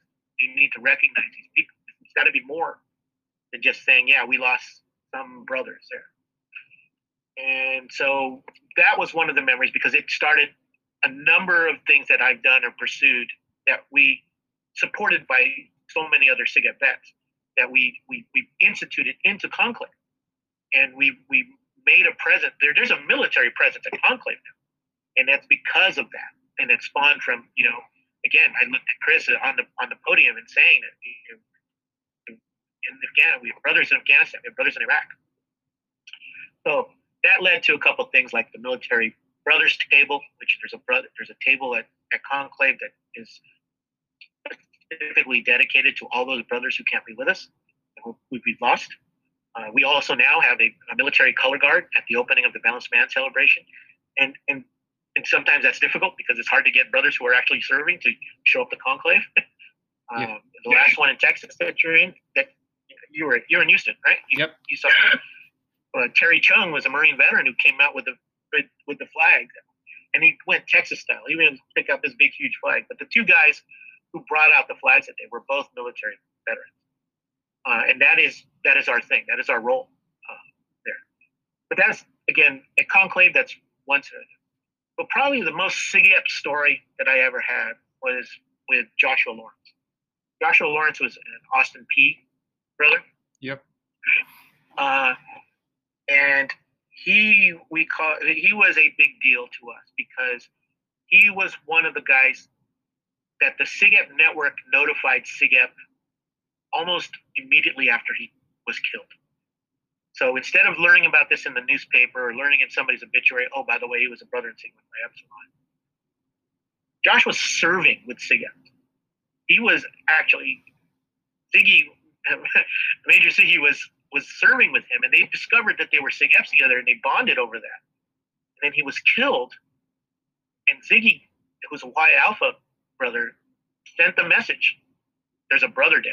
And the message got to me because they knew that I was central in networking all these military brothers. And we were like, oh, crap. So we mobilized as far as, another brother's down. We need to prepare for his welcome home, etc. So Ziggy was there to put Josh's remains on the helicopter to be evacuated out. The SIGEP was there on the ground to carry him to his transportation to go home. He was in the very first step of going home. Now, when your military is passed, the first place they go to is, well, one of the places they go to is the mortuary in Dover. So it comes, their destination stateside is a mortuary where they're preparing them for their homecoming. And it turns out that Josh's sister outranked him. She was also serving. And you may know that we never have our remains unescorted. So she is actually the one who went to Dover to go escort his remains home. So she went over to Dover. She stayed there, and back at that time, we had basically private jets that were flying caskets from Dover to their home state or their home destination, and this was Nashville. And so when we found out when he was arriving, Josh's remains were coming into Nashville in Smyrna. I forgot the name of the airport there. but we organized the Patriot Guard. I mean, the Patriot Guard is a motorcycle escort. It's made of patriots who are flying flags and making it a big welcome home for these guys. But by this time already, the SIGEP has already been not only notified, but we were mobilized to welcome him home. So on the tarmac, actually on the airfield, SIGEPs were there for him to welcome him home and salute his casket coming home. And it was myself and Kevin Teets. Kevin Teets is the Tennessee guy, or Tennessee guys over there. And along with his wife, we'd already reached out to his mother, and he was a very involved SIGEP. He knew his brother. His brother knew him. They knew his mother, and they were there. We were all there to be able to welcome him home and then escort him to his final resting place. And he arrived home. There were SIGEPs there. The viewing, there were SIGEPs there. And the whole chapter showed up for when he was viewed on. And then when we laid him to rest at his cemetery, SIGEPs were there.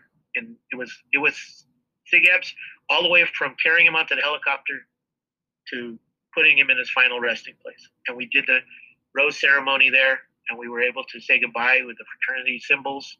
Oh, wow. Right there. And for me personally, it was one of the most impactful services that I've done. That one of the most fulfilling duties that I've ever done, because we were able to be there for him every step of the way. We were able to be there for the family. And I'm proud to say we're great friends with the rest, with the people who came together for that particular event. We're all still great friends. Yeah. And I'm still friends with Brittany, his wife that he left behind. His mother actually came to Conclave and was recognized at Conclave to be one of our star mothers. And I visited his grave when I visited Tennessee, and I will always stop by when I visit Tennessee because he's one of our guys, and SIGEP was there for him just like he was there for us. Yeah, in serving, but for his chapter brother. Wow, that's so cool though. Like you said, like there was a SIGEP there every step of the process, from loading up on the helicopter to being laid to rest, right? For with the rose ceremony. That is amazing. Very cool. Yeah, it's unfortunate that I have a couple stories like that, but each one of them was different. If you ask Gary, Gary took office as Grand President. Basically, we said, okay, well, Gary, as far as military stuff, and I've always been the de facto military advisor, really, for a lot of stuff. And we had a lot of brothers like Robert Lanham as a Marine Corps colonel. He was an RD, and he was also very close to many staff and leadership. And he was like, he's a Marine colonel, he's high rank. He's also one of my heroes. He flew F-18s. But he could give a lot of advice on stuff. But I was always there also to be the enlisted presence, because officers know something, but enlisted knows everything. Yeah. So Sergeant Villacorta has a lot more knowledge, especially when it comes to like funerals and military conditions. And I put myself out there for the Grand President. You need any questions on how SIGEP can be more respectful to our military communities. I'm the guy. And we helped develop the Military Veterans Task Force that we worked with. But Gary and I already knew each other, and I said, Gary, if you ever need anything. Yeah, and it turned out that Gary recalls, I know Gary recalls, one of the guys who died during his term was Izzy O'Brien. And I basically said, I informed Gary, we lost somebody. We lost a brother. Unfortunately, he's a SIGEP. And the unfortunate thing was that he was a Tennessee brother, University of Tennessee in Martin. He was a Tennessee brother, but since he was married and his wife came from South Dakota, he was going to be buried in South Dakota. So at the initial stages of planning, we had no idea how we were going to get SIGEP presence at his funeral. We had South Dakota Alpha there, but they were a very small chapter, and they really had no connection to what was going on there. But I knew that I was going. I was going, whatever I can do to get out there, I'm gonna go, and I'll be the presence. At the time, the head of the Marine Corps, the 4-star general, the commandant of the Marine Corps, was also a SIGEP. So he had actually recognized in Florida, in Atlanta, and he was also a SIGEP. This is the commandant of the Marine Corps. This is the 4-star general. He's one of the Joint Chiefs. And he's a SIGEP. And I told him, I said, I'm going. And I basically told him, sir, do you want me to carry a message for you? And he said the same thing for Gary. I go, Gary, do you want me to carry a message from the Grand President for you? And Gary, as his always style, says, Renato, I'm sending you. And again, I wasn't establishing my career at that time, but I was going to pay it out of my own pocket and everything. But Gary, without hesitation, I'm sending you, Renato. You're going to go. And this in Gary's style, he goes, talk to my assistant. He goes, get your plane set up and everything. And really, I said, it's great, brother. I can give out of my pocket to go too. He goes, if you're going to send a guy, I think you should send one of his chapter brothers. I think you should send somebody from UT Martin to South Dakota, because they probably don't have that kind of resources. And of course, Gary, I'll send him too. Because you're both going. I was like, okay, whatever you say, sir. Yes. You got it, brother. All right, we're going. So, of course, I hook up with him. We hop in. We meet in Minneapolis, and then we drive across South Dakota to go see him. And we served, and luckily we carried the message of the national fraternity. We went. I was allowed to speak at his funeral, and we pretty much said, he was a part of Sigma Phi. Not only was he a part of the Army, they sent a general to say words on behalf of the Army, but we, on behalf of the fraternity that he was a part of and that he was beloved in, we sent words, and that's just another one of the stories where I was able to represent SIGEP and the fact that SIGEP, and the other theme we have, and I think you've heard it with your clients, SIGEP is not just the college campus. SIGEP is the entire life. Yeah. And that was part of our role, was recognizing we're here showing you it wasn't just from school. He developed a lifelong brotherhood, and we're here to represent that we mourn his passing as well. And again, we're here for the families. The families really got a kick out of that. They really enjoyed that. That's cool. Dang. That's absolutely phenomenal. And so, with that, I mean, if there's any listeners out there, that are, have that military background, what would be their primary way to get involved with any of this? I assume there's probably Facebook pages out there, groups. What would be their primary way of getting involved? Or, well, for a very, very long story, there's actually no official alumni association for military vets. Okay. That is kind of by design. It is a network, and it's like there's no president of this network. It's just the fact that it's just like SIGEP lawyers or SIGEP doctors. They all know who each other is. I mean, you can't speak of it's a lawyer. They all know who each other is, but we don't have this formal organization. Okay. One of the reasons we don't want to have a separate fraternity. We are SIGEPs. We are also military, but we don't want to have this other entity that makes us separate from other people. We already have Nuts McAuliffe Society for that. And we're proud to have that clique. But if anybody is interested in knowing what the military service is like, the SIGEP Brotherhood, they can definitely reach out to me. Go on mysigep.org and look at their profile. I'm in the member directory, and I can be contacted directly through that. Also, the headquarters staff, they all know my involvement, and you can absolutely ask them to be put in touch with me, and I can give them, and I can return that contact request. And why would you do that? And for those guys listening, why would you do that? Well, if you're serving right now, if you're actively serving and you don't have a connection to SIGEP outside of your own school, because I can put you in touch with people that you might be serving next to, that you may be very true. Surprised to learn that one of your coworkers is a SIGEP, and that just gives you another connection. It gives you another way to bond. And we have some cute stories about airline crews who would be flying for years together, and then one of them one day mentions that they're in SIGEP, and they're like, "What? You're in SIGEP? I'm in SIGEP." You know, and they discover it and they become bonded that way. And that's kind of my thing. I have this thing for aviation. And one of my favorite pictures is Newgard and they're in Oregon. They're both in the Arizona National Guard, and they flew together Black Ops. They're flying together Black Ops. There's a picture of them on my page. The other thing is the SIGEP Vets Facebook page. You look for SIGEP Vets on there. But there's a picture of them there. They're both SIGEPs and they're both crew. I mean, they're both pilots.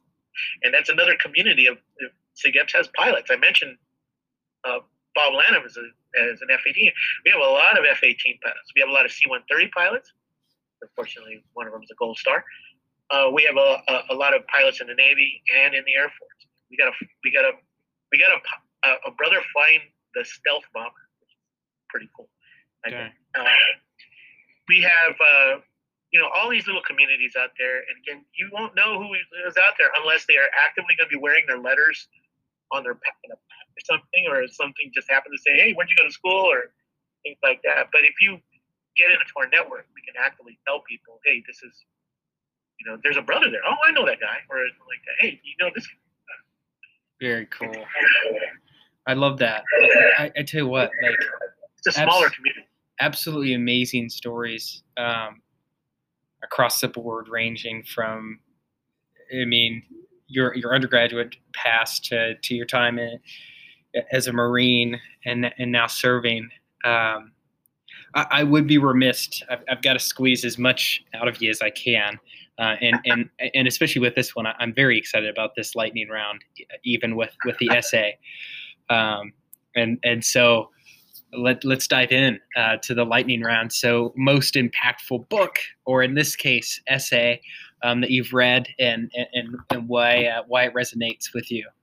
Well, a lot of people tease Marines for being dumb and we eat crayons, etc. So we'll call this essay a book, and the essay is called "A Message to Garcia," and it is on the Commandant's reading list. It is one of the required readings for me to become a corporal in the Marine Corps.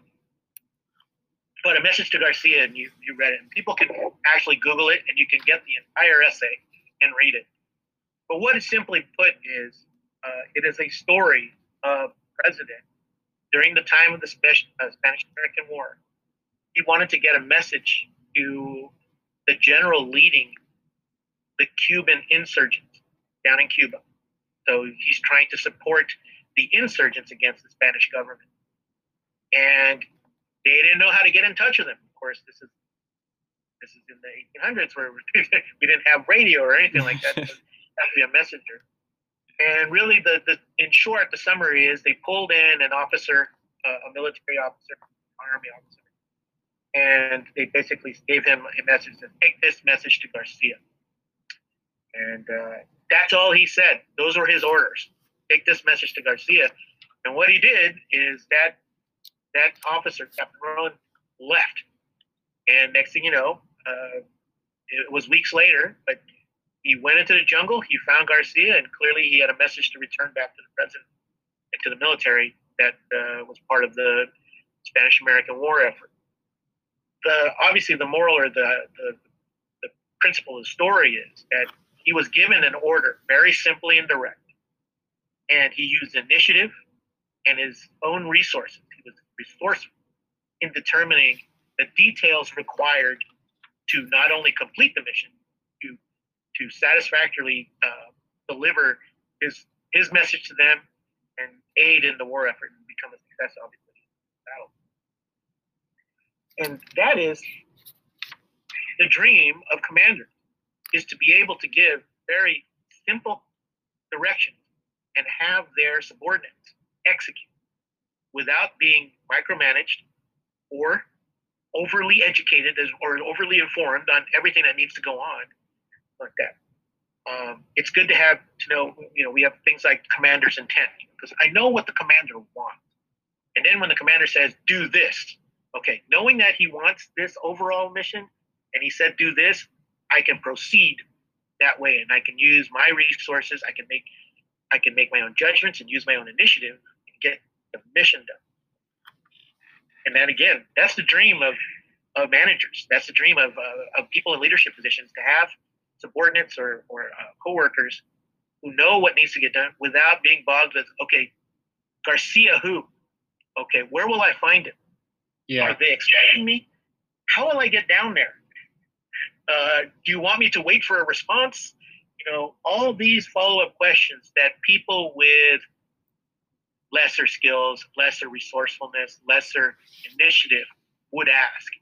And I don't want to insult anybody, but we all know who these people are. We've all seen them. We've all worked with somebody that couldn't carry the message to Garcia. Couldn't carry it, and then say, "Listen, dude, just do it." Just do it. Yeah. I love it, and I'll tell you what. For all the listeners, I'll include a link to the essay, to the with the episode, so folks can read it, because it's, like you said, it's a few minute read, but it's super super valuable. I love that. I'm also really curious about this one because I know you've crossed paths with so many biggest mentor, like SIGEP mentor in your life, and the lesson that you've learned from them. Because I know you've worked with so many fine brothers across the country, and learned from many of them. I have learned a lot of things from the first brotherhood that we have, especially in the alumni ranks, the alumni volunteer ranks. It was an amazing world that was opened up to me after Conclave. I go out there. Not only, before my resume is, I was the ABC president of CalMU, so CalMU was my world for a while. And I knew, and I was friendly with guys around Southern California, but it was only going to Conclave that I really met these other people. But I would say that my mentor is close to home. It's Dave Calderon.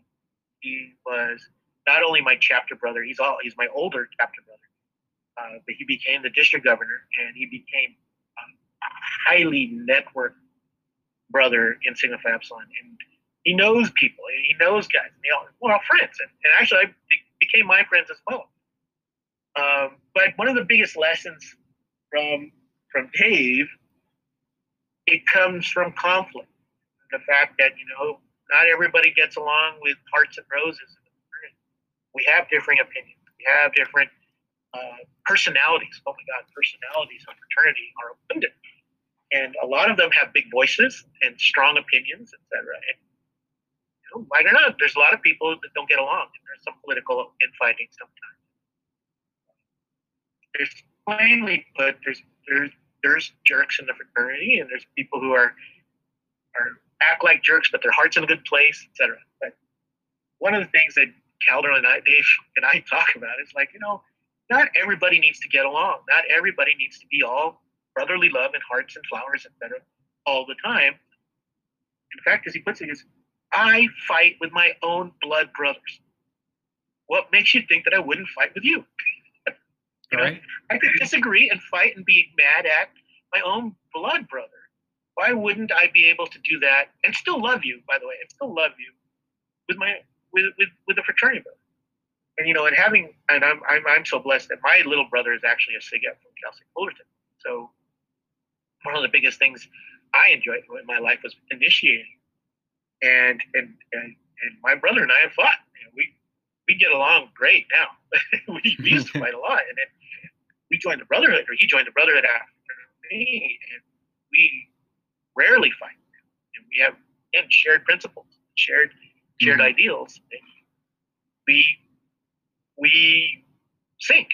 And while we can still fight, there's no problem. I can't agree with everything that I can do. But we know we love each other, and we know at the end of the day, we all want the same things at the end, and we have the same missions. And it's the same in the fraternity. And I can argue with the person, and as long as they have their eye on the mission, I can forgive insults to me, and I can forgive disagreements with me, and whatever you do to me, I can forgive it, as long as we agree that the mission that you're going for, the mission you're trying to complete, is within the worthy endeavors of Sigma Phi Epsilon. Very good point. For the most part, that's true. For a lot of people, that's true. That's what they're trying to do. They're trying to make the fraternity better, and we may disagree on how to do that, disagree on the thing, but I learned that from Calderon. Calderon's a big guy, and I have this viewpoint. As a Marine, I have short person syndrome. I'm ready to fight anybody. I've had fights with bigger guys. Calderon was like, yeah, you fight with me because you're going to get the bull. and he has very strong opinions about brothers. You know, he says, yeah, this guy, etc. Oh, I love it. Wise advice though from Brother Calderon. The go-to phone call. We call him Don Calderon. I call him Don Calderon. He's the godfather of Southern California. And that's our little joke. Is we love the Godfather movie, and we make a lot of jokes and do a lot of quotes and all like that. So I always refer to him as Don Calderon. He's not the district governor anymore. He's a member of the board of directors, but he's still the Don of Southern California. Don Calderon of Southern California. I love it. I love that. I'm his man. I love that's so good. My next one I have is another good one. It's the billboard questions. You've got the hypothetical billboard, for the entire country to see. Every brother in the country is going to see it, of course, as well. But everybody will. What are you putting on that billboard, and why? Okay, so this is for everybody. Well, any message I give, I'd probably give to people who are aligned with my values. So this is a very specific message that I would tell people, and I would tell it would apply in many different ways to different people in many different instances. And the message is, remember your oath. Remember your oath. As SIGEPs, you and I have taken the same oath of obligation to support our brotherhood and fraternity.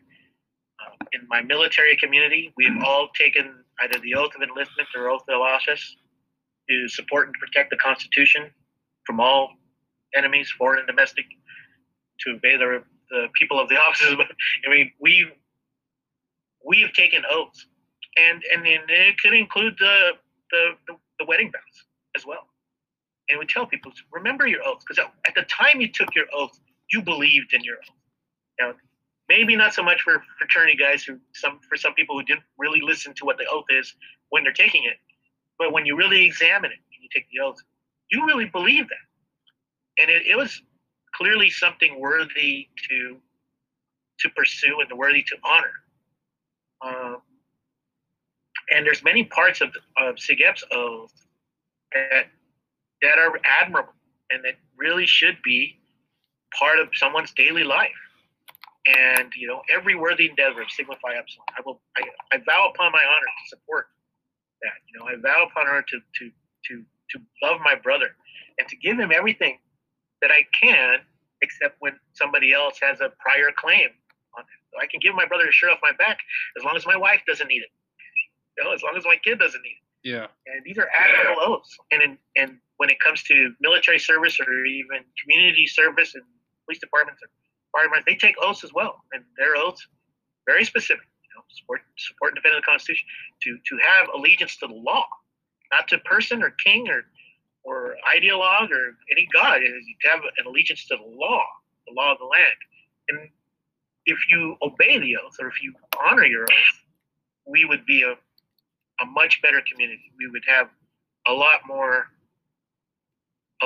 honor among the people who are professionals, people who've taken oaths, people who pledge to abide by a standard or try to uphold a standard. Yeah. Remember your oath. That's really good. Remember your oath. I like that. I would tell that to anybody in the fraternity when they're thinking of backing off, or they're thinking of screw this, screw that. Forget about pledge or substance-free housing, or forget about equal rights for brothers. I would. What does your oath say? Yeah. So you're telling me now that you just won't honor your oath. So I would put it out there. Just remember your oath. Adhere to it. Obviously, the advice is to adhere to it and inspire others to do the same. And that's my way of trying to inspire others to do the same. Is put it on a billboard. Remember your oath. Yeah, I like that. Last but not least, to my absolutely favorite question, the walkout song. So we officially bribe Jelky, and we set up a grand walkout for you at Conclave in Denver. What song are we blaring on the overhead system for your walkout? Well, I think, again, if we become friends for 10, 20 years, it would be blatantly obvious. But my walkout my walk off, my walk out, my walk in, whatever it is, would be the Marine Corps hymn. And the first few notes of that hymn are iconic. Everybody in the country knows it. Another bit of trivia for us, part of Marine Corps tradition is when that hymn is played, every Marine stands at attention. So whether it's in a parade or whether it's at a party or something like that, when you hear "From the halls of Montezuma," every Marine will come to attention. And one of my favorite SIGEP memories is Brother Sean McKenna, and I think he may have been mentioned in a podcast or two. Fantastic brother from Maine Alpha Board of Directors. His best friend was Bob Lanham, Marine Corps Colonel, and Bob was doing a class at Conclave called the Marine Corps leadership traits, as JJ did tie buckle, which is like judgment, justice, something like that, and it was basically a Marine Corps curriculum that he was going to give to the kids at Conclave. It was an awesome thing. But Sean's way of introducing Bob for the speech was to get me out of the audience and go up there and sing the Marine Corps hymn for him. So we were his walk-on song, yeah. And it was since 2011. This was in Phoenix, and one of my proudest moments. Not my lungs. Again, it's basic training for Marines to know the first verse of actually all verses of that song. So we were able to go up there and sing "From the halls of Montez," and I had to go up there with Sean, who had the words written out in a piece of paper, and we were going to sing it because both his father and his father-in-law were Marines. And Sean and I went up to the podium and made me sing that song. And one of my best memories is watching Brother Jared Overton, an Indian Alpha brother from Purdue, one of my best friends now because we bonded over him being a Marine and a SIGEP, like I am. He's right there in the audience, standing at attention. Nobody knew to do that. We all know the Star Spangled Banner. The old crowd usually goes up and stands for the national anthem, but it's only Marines that hear those notes. Yeah. Marines will snap, and they'll be standing up to attention. Some of the older Marines will kind of slowly go up there because they're old, but it will come up to attention. And obviously, it's a fantastic marching song. And so walking out there, you feel, little 5'7" of me feels 10 feet tall when I hear that and I'm marching out to that song. Nice. And it honors a great deal of tradition, almost 3 centuries of tradition of being a Marine, that I am proud to be able to call myself one of those and be able to stand with these guys and play that song.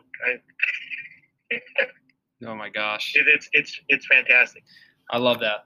So the good old hymn plan, but Eagles, whatever you guys are coming up with. Oh my gosh, it's got nothing on that. But what a who! Everything from I absolutely loved all of the stories, and what an absolute blast. And who knows, what the year on the road, but when next time I'm down in Phoenix, Arizona, we'll catch a 5K, to get a quick run in. But thanks for being on the podcast, brother.